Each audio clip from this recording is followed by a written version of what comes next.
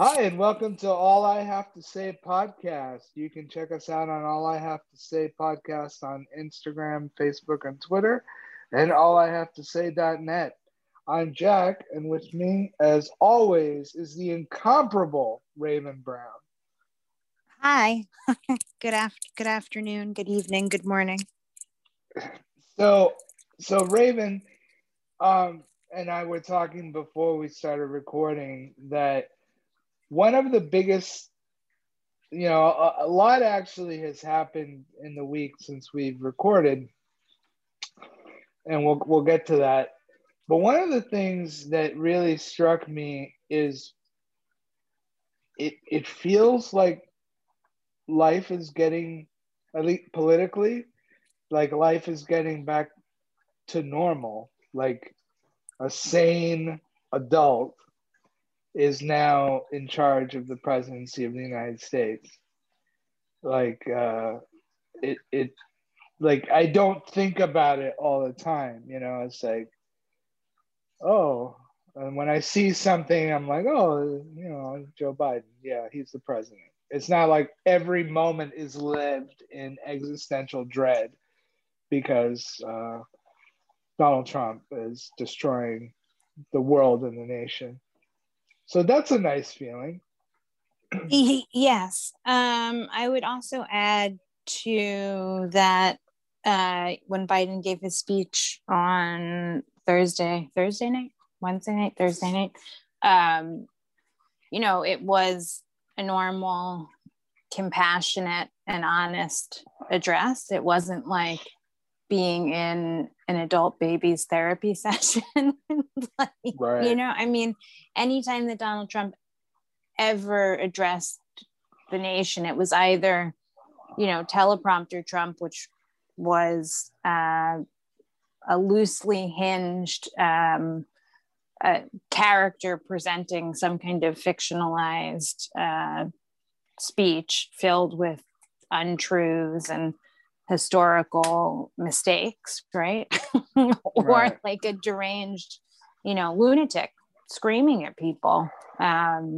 So it was very calming to just have somebody talk to us normally and honestly, right? After a year of COVID, this week was the 1-year anniversary since COVID was declared a pandemic by the World Health Organization, and almost 550,000 American lives lost. To have somebody say, we are making progress. We're not out of the woods yet, but we could return to some kind of normalcy if we all act, with the public good in mind. Now, obviously, we know that lots of states are not doing that. Right.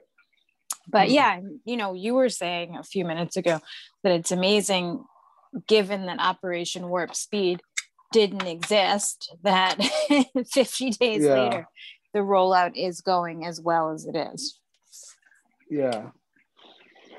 Yeah, and he also said that by May 1st, which is pretty soon, he wants every state to be ready to give the shot to everybody. No risk, like right now there's still kind of restrictions of like you need to be over 65, you need to be an essential worker, and you need a comorbidity that then only certain comorbidities qualify you to get it. So by May 1st, every state has to be ready to give the shot to every citizen. Every adult, yes. Every adult. So that's that's pretty bold, and but it's what's needed, this is gonna take a massive deployment of resources in order to beat it, which is exactly what Trump didn't do, could have done, didn't do. I think I would say what Trump actually did, what was accomplished, with the two, the CARES Act and then the other bill that was passed after that, was a massive mobilization of resources, but it went in the wrong direction, right? Like last spring, with the first CARES Act, yes, there was the expansion of unemployment insurance, which was very important. But also the money that was allocated for PPE for small businesses went to wealthy people, right? Like most small businesses that applied for these loans or grants weren't able to actually get any money. It all went upwards, just like the Republican passed tax bill under Trump. So that tax bill actually costs the same amount of money as the American Rescue Act. And the American Rescue Act is, Joe Biden was not my first choice or my second choice. I honestly didn't think he was going to be able to pull it off. But he did. And he also now has passed the most extensive piece of anti-poverty legislation since the 1960s. A lot of it is geared towards COVID response, but just the childcare subsidies alone, that will help so many working families and will help women. It's a really, important piece of legislation. And yeah, I would have never guessed that it would be Joe Biden who would be the one to do this, right? And even the protections for workers in the bill. And the speech that he gave about protecting unions and making unions an important part of American life again is also very progressive. I guess one wouldn't have thought that LBJ would be the one to push for a Civil Rights Act and a Voting Rights Act and a Fair Housing Act, but he was, right? I think definitely. we're kind of in a similar moment. And a good example of the difference in, shall we say, tonality between him and Trump is that, Trump, I think the worst thing that's happened to Trump in the last few months in his own mind is not that he lost the presidency as much as he got banned from Twitter. Mm-hmm. So he now, he doesn't have that platform. So now he's sending out these memos from the office of the former president, which isn't a thing. No, he's pathetic. And he said, so this week he was like, well, basically taking credit for what's happening with the vaccine rollout. Mm-hmm. And he's like, you got me to thank because, it wouldn't have happened without me. And he's, the vaccine for COVID-19. And then in parentheses, he put also known as the China virus. First of all, disgusting. It's not known as the China virus. You say it's the China virus.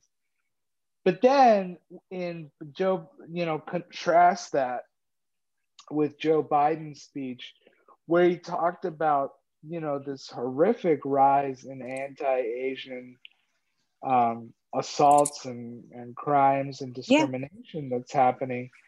So it's like, you see the source of it with his stupid press release, and then you see Joe Biden trying to counteract the very serious damage he's done to the Asian American community, blaming them for the virus. There was, you hear these stories of people being attacked or there was a story in LA where these people were in an Uber with an Asian driver and they were like coughing at him and calling him coronavirus and all that stuff. Yeah. But here in New York, there's some people have been hurt, really hurt, stabbed, beaten. Yeah.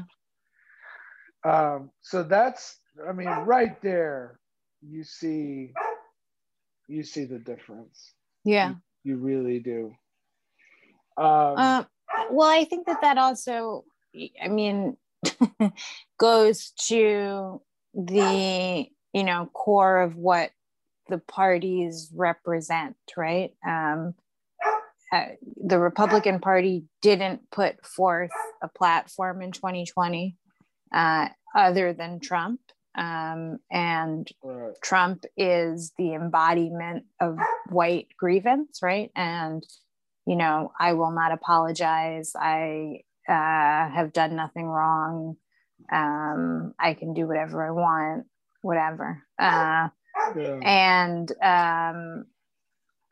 the Democratic Party is now, because a lot of disgruntled Republicans have also left the Republican Party, the big tent party, right? The coalition party. So I think that example highlights that as well. I don't know. And that reminds me also that I was reading yesterday, Alan Weisselman's ex-daughter-in-law said that Trump went to a Shiva at her house in 2003, maybe, and he was showing pictures of himself on a yacht with naked women during a Shiva. Nice. And then hitting on her.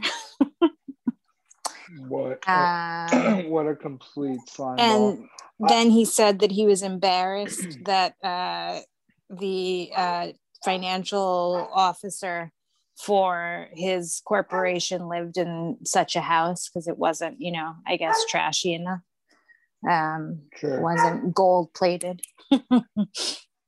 Gold and pink marble. Yes. It's seriously, Trump Tower is the ugliest building I've ever been in. It is pretty ugly. It is hideous. It is so gross and tacky. And why have I been in Trump Tower? Well, sometimes you're in Midtown and you need a bathroom, George Costanza. That's where he spat on my mother also, in Trump Tower.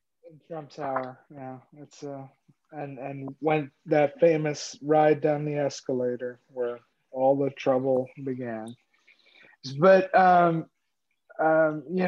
basically, while the Democrats have been, trying to pass a much needed stimulus bill with all this legislation that you were just mentioning, the Republicans went for a weird strategy, not really, which was like to talk about some Dr. Seuss books that had some racist depictions because they were, drawn in the 40s. And Dr. Seuss, as much as I love Dr. Seuss, I used to have a performance with a friend where we read Green Eggs and Ham, but was that friend Ted Cruz? No. No, I did it 20 years ago, way before Ted Cruz even thought about it. But it's all about that. All they're talking about is like cancel culture and Dr. Seuss and all this stuff, like Gina Carano from The Mandalorian getting the Baby Yoda show. The Baby Yoda show, because of being anti-trans and being a pro-Trumper and saying horrible shit. Mr. Potato Head. Oh yes, Mr. Potato Head. That's right. Who is now gender neutral Potato Head. He's just Potato Head, and he's gonna come with both female and female parts. Yeah. Neither potato has genitals. Right. So anyway, yeah, no, I mean, but that's all they have to talk about. Yeah, I mean, that's like been Fox around the clock, and you know, they mentioned all of that crap much more than they mentioned the stimulus bill or anything else that's going on. And you know, I've heard also from elected that elected Republicans are much less viscerally opposed. Not oppose is the wrong word, but not as viscerally reactive to Biden as they were with Obama. And I think the reason is pretty obvious, you know. At the end of the day, at the end of the day, as much as, you know, we all love Uncle Joe and his mirrored sunglasses. He's an old white guy. And I think they're much more comfortable with that than a young black man. I mean, yes, but they also still, you know, writ large deny that he's actually the president. Right. But to your point, I mean, it's also absurd, right? You don't have any policy except for speaking out against expanding voting rights or reinstating key provisions of the Voting Rights Act. Every single elected official at the federal level in your party votes against a piece of legislation that has a 70+% approval rating among Americans, and then a 60+% including approval. Republicans. Yeah, 60+% of Republicans support this piece of legislation. It is something that will improve the lives of 80% of Americans directly, you know, and obviously between now and the midterms, right? Like, it doesn't make any sense. Whereas with the Affordable Care Act, you know, it took a while for people to see how it would benefit them. And then obviously there was misleading messaging and a bad rollout with the website and so on. But now that it's working, people like it. This is something that people will, you know, if you have 2 kids, you'll immediately be receiving a childcare subsidy. So it's something that will allow you to pay your rent, will allow you to go back to work, will allow you not to be food insecure, right? Like, it doesn't make any sense what their strategy is. It really is only prevent people from voting and complain about these cultural issues that, you know, aren't even being decided by the government, right? By elected officials. These are all things that are being decided by private companies. The estate of Dr. Seuss said, we're taking these 6 titles out of print, right? They're not going to print them again. They're not being banned. They're just not being reprinted. And it's not like it's every doctor, you know, you can still buy Green Eggs and Ham. You can still buy Cat in the Hat. But, you know, they think that's the biggest problem. I mean, I've heard, you know, from Republicans, you know, that the biggest problem in our country today is political correctness. Mm-hmm. You know, like that's a common trope. And I think that the backlash against quote unquote cancel culture is that same idea. Yeah, and like 20 years ago or even 10 years ago, the biggest problem was reverse racism, right? So like 2 things. I mean, I would say with this idea of cancel culture that, I mean, society has changed very rapidly. That is true. You know, like I was watching a movie from the 80s, which is our generation. We were young during the 80s. And somebody used the F word and it was bleeped out on television. 5 years ago, that wouldn't have been bleeped out on television, right? Like things have progressed very quickly. Now, obviously, it's good to be respectful of people and, kind, right? And keep your homophobia, racism, and bigotry to yourself. But like, I see that argument having more merit in some people's minds than the reverse racism argument. But it is kind of like they are parallel arguments. Like, we're worrying about things that, don't really exist, right? It's not, right. Yeah. Well, and one of the things, does cancel culture go too far sometimes? I don't know, maybe. But on the other hand, there's finally some consequences, and the Republicans don't like consequences.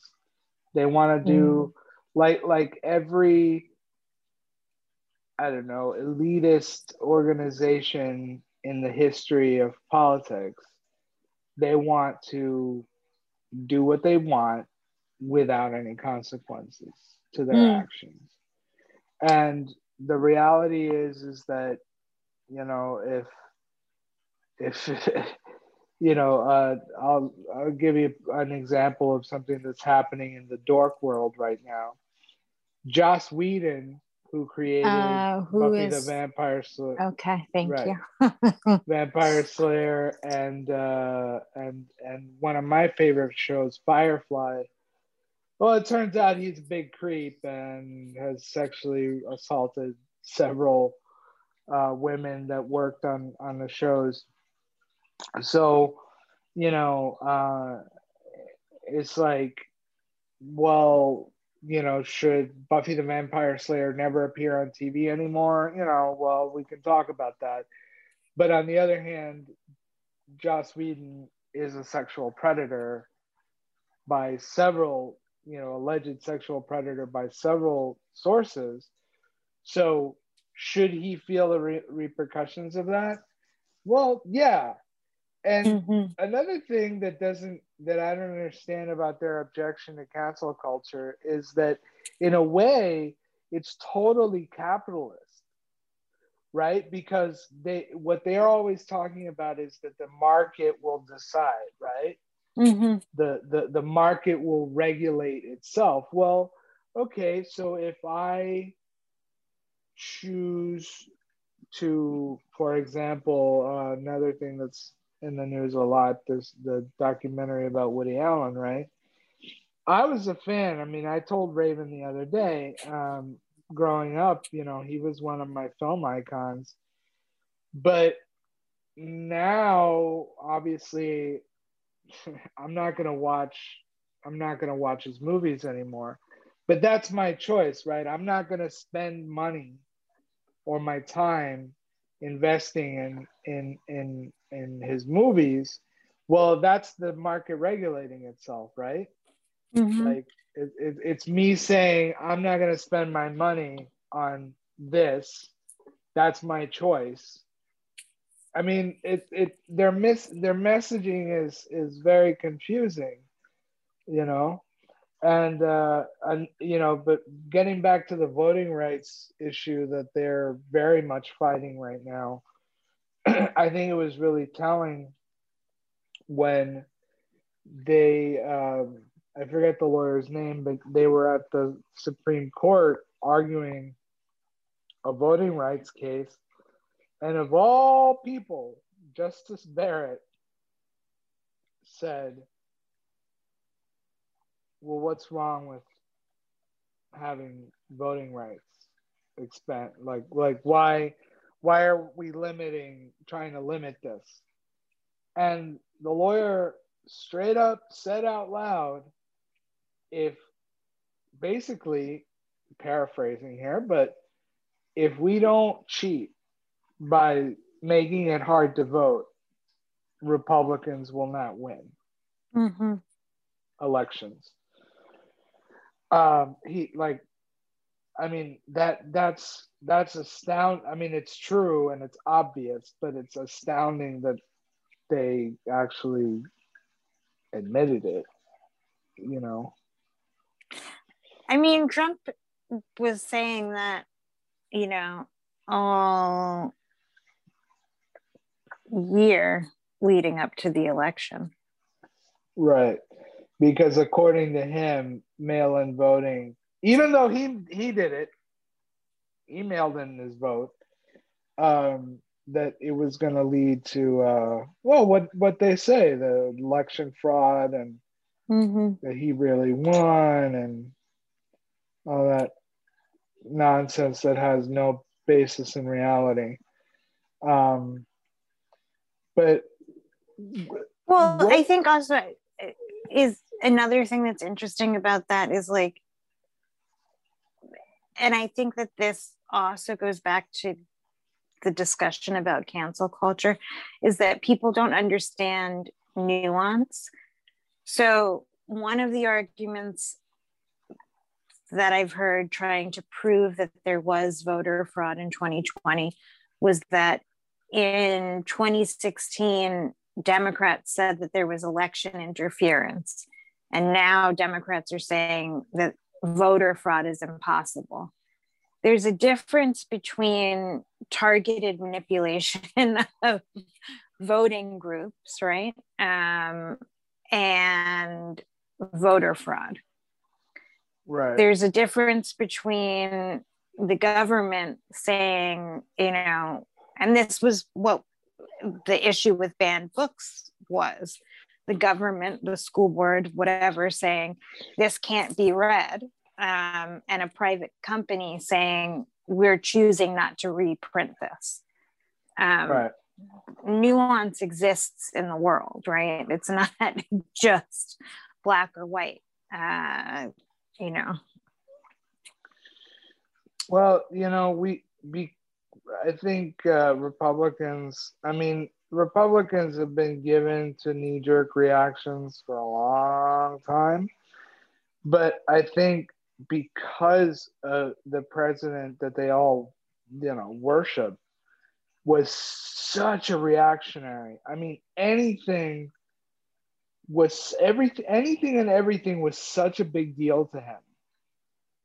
You know, yeah. that any opposition, anything, he just lost his shit. Like, he went from 0 to 1,000 immediately. He's no control over his emotions or actions. So, you know, it's not surprising to me that that his followers would also react that way. Yeah. So let's talk a little bit about the stimulus package. So, you know, there's the $1,400 payments. There's an expansion of unemployment, all that good stuff. But, you know, yeah, as Raven was saying, there's a lot of really amazing anti-poverty legislation there, and you know, I think one of the things that we can see is that it's legislation from Congress. It's not just an executive order. Now, Biden has issued a lot of executive orders, but on the other hand, Trump governed entirely through executive orders, because the only legislation that, you know, significant legislation that passed under the Trump administration was the tax bill. You know, which shows you where their priorities are. But certainly, I think that he, I think that they, and some of the legislation that's come up, not the stimulus bill, but some of it has even had like some bipartisan support. Not a lot, but a couple of guys here and there. Like so what? Well, I'm thinking not maybe not legislation, but when they censured what's her name? Oh, Marjorie Taylor Greene. I'm saying, and then with the impeachment right at the end, there were a couple of Republicans that went over. So it wasn't really legislation, but it was, acts of Congress. There's at least, I don't know, the illusion that there might be some bipartisanship, but it's old habits are hard to break. And since the 90s, the Republicans have been the party of no. Yeah. I mean, we've said it before. It goes back to Newt Gingrich, right? Yes, it goes back to Newt Gingrich, and then before Newt Gingrich, Barry Goldwater. I'm just laughing because it's just like I know the country's problems aren't solved, but I'm just glad that I don't have to listen to Donald Trump or see his face anymore. And that's really all I have to say, except for I think that you should talk about how his daughter is running a charity for rescue dogs that is actually another operation in the art of the grift by the Trump family. Yeah. Well, these guys, they have no shame. Like, honestly, no shame. They of course famously, the Trump kids, the three older kids, Ivanka and Donald Jr. and Eric, cannot work for a charity in the state of New York because they grifted money from not only a cancer charity for children. Now they're doing it with a rescue organization for dogs. There's no, like, how do they go home and live with themselves? I can't fathom like how you okay with that.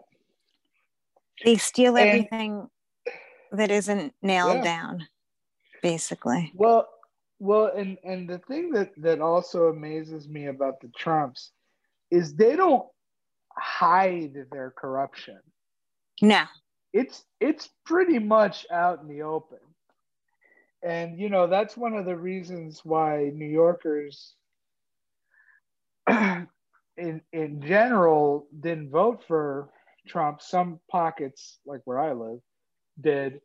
But the majority of New Yorkers did, because we've known for 50 years that this guy is a grifter and a liar and a racist. That's what Michael Bloomberg said. He said, "I'm from New York and I know a con man when I see one," even though he's really from Massachusetts. But he's lived here for a substantial amount of time.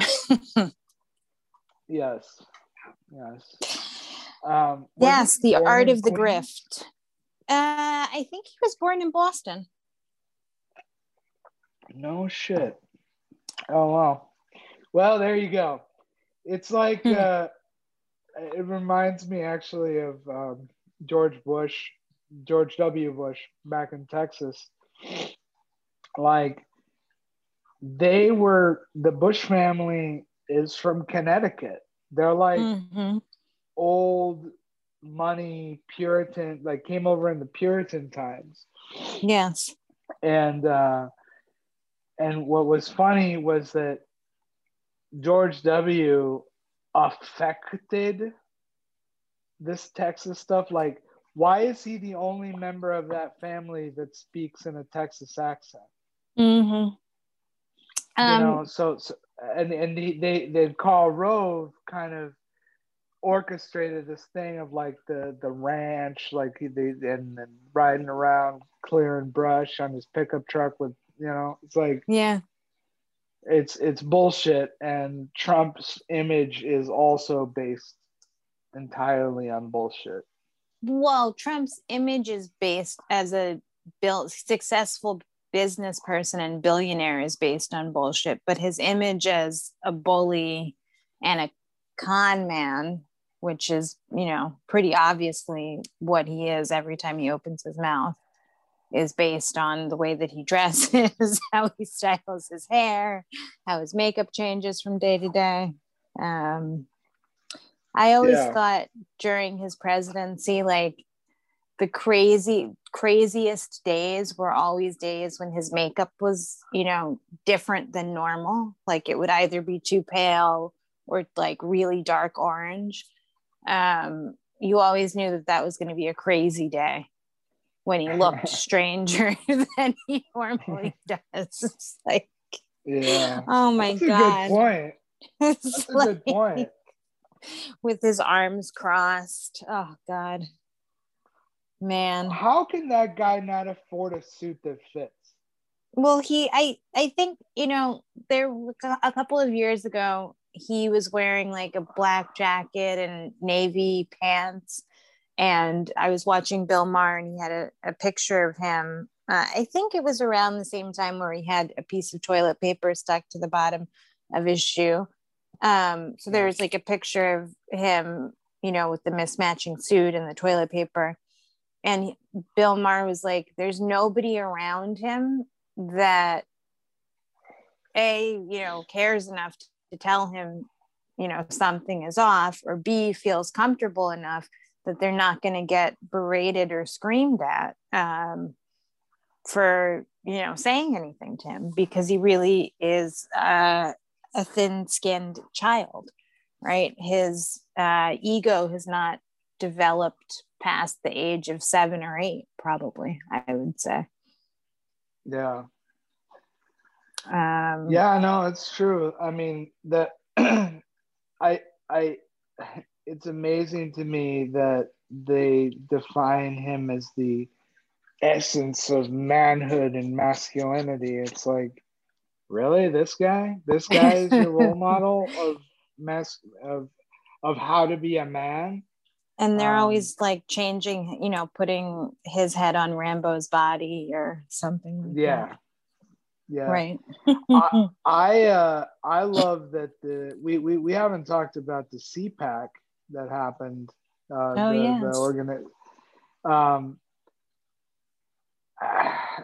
As we Jews know, and Christians know, of course, too, but you go to the Passover service, you hear about the golden calf, right? The Jews were led out of Egypt in bondage and by God, right? Supposedly, and they built a golden calf and worshipped it. These guys who claim to be the standard bearers of religion and Christianity built a golden statue of Trump. People sometimes say, to me, you're exaggerating, that they're a cult, that they worship him, that they don't, that's not accurate. They built a golden statue of him, an idol. These people are it just goes to show you that it goes way beyond that they politically support somebody. He never ran on any, on politics. He didn't run on a policy platform. So it's not right. Which is also why you have the intelligentsia of the Republican Party all became never Trumpers. right? Like David Frum, for an example.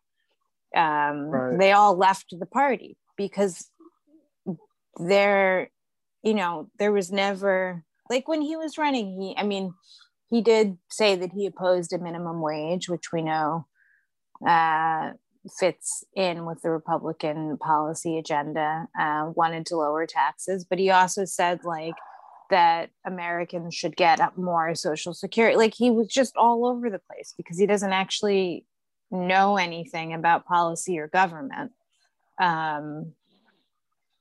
Yeah, I don't know. Yeah, it's a cult of personality. Yeah.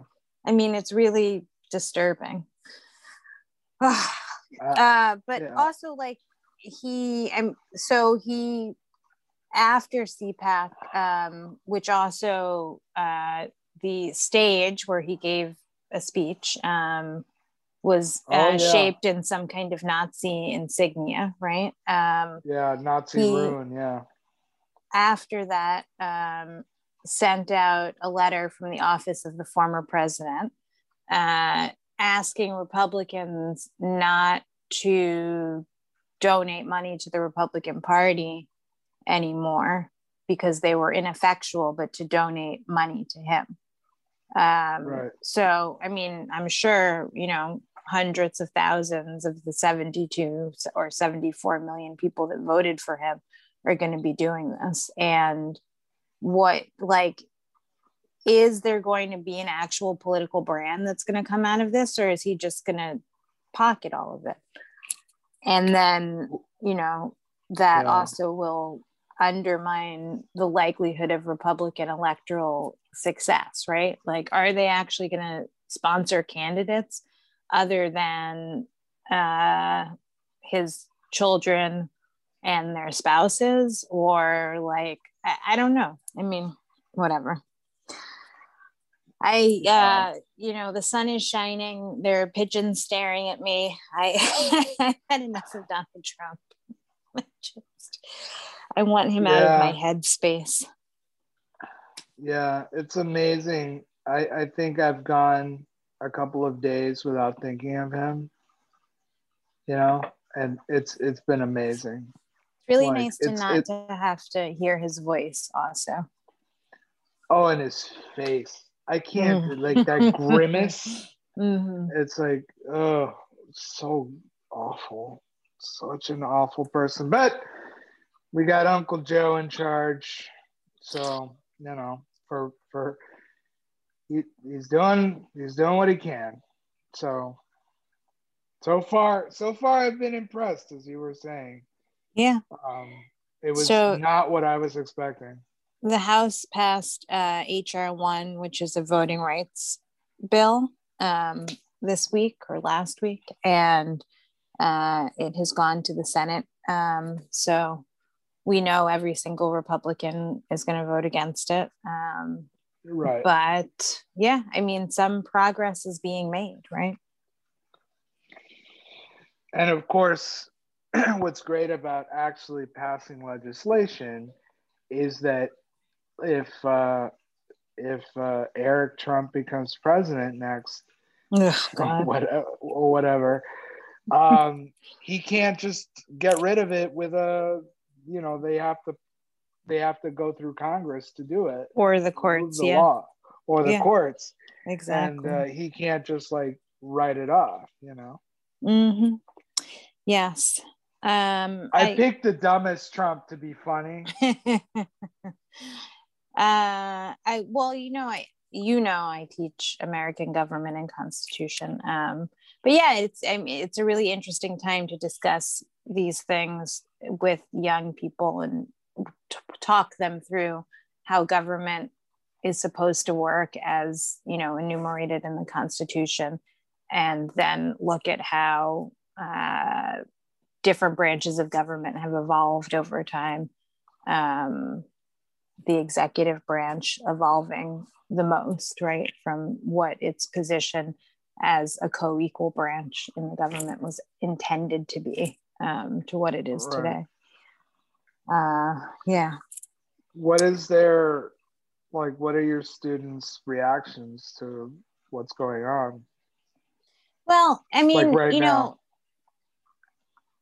I want to say when Trump was elected, I had a lot of students who were DACA students, DACA recipients, and they were traumatized. I had students crying in class, just not knowing what to expect and very fearful. And it was interesting because a lot of people whom I spoke with about that specifically were like, oh, it's not going to be that bad, blah, blah, blah, blah, blah. And then the first thing he does is try to ban people from certain Muslim majority countries from entering the United States, right? So then over the next 4 years, up until this past fall, the students became less interested in politics.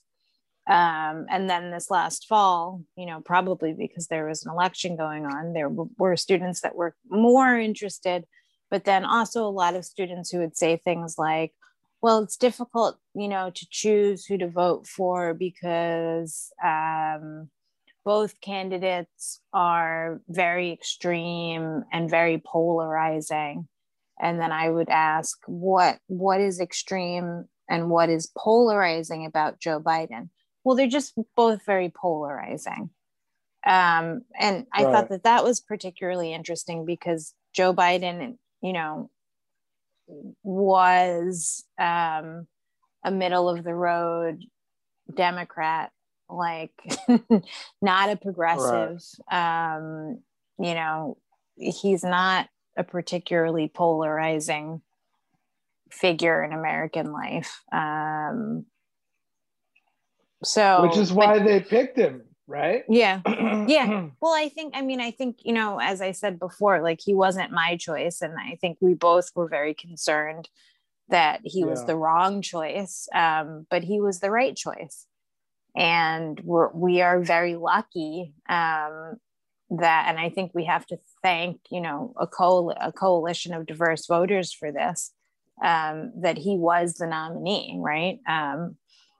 If I look back on that hodgepodge of 20 odd Democrats who were running, I can't think of another person who would have been successful. But then also COVID, I put like up until COVID, the narrative that Trump was successfully managing the economy and so on was very pervasive, even though it wasn't true. So if COVID had never happened, who knows what would have happened with the election. I think that also, like the economic crisis that came out of COVID and from the repercussions of the tax cuts, turned a lot of suburban voters that were Obama voters, voted against Hillary and then voted for Trump towards Biden again. But without COVID, and then also if we had, the Black Lives Matter protests that happened last summer, we don't know what would have happened, right? Anyway, I'm rambling, but so yeah, students this semester also are more interested in politics, and I think a lot of them see, right, like how the executive branch has evolved, and understand that, or at least ask questions about the difference between the legislative process and executive orders. And I think it's important for me as a teacher to explain like that the legislative process actually helps to create stability and guardrails. If you govern through executive orders, then, every 4 years or every 8 years, the country is being whiplashed back and forth. Like you can't just overturn or sign a piece of paper and overturn a law. There's a process, right? Like we saw that with the Affordable Care Act. Yeah.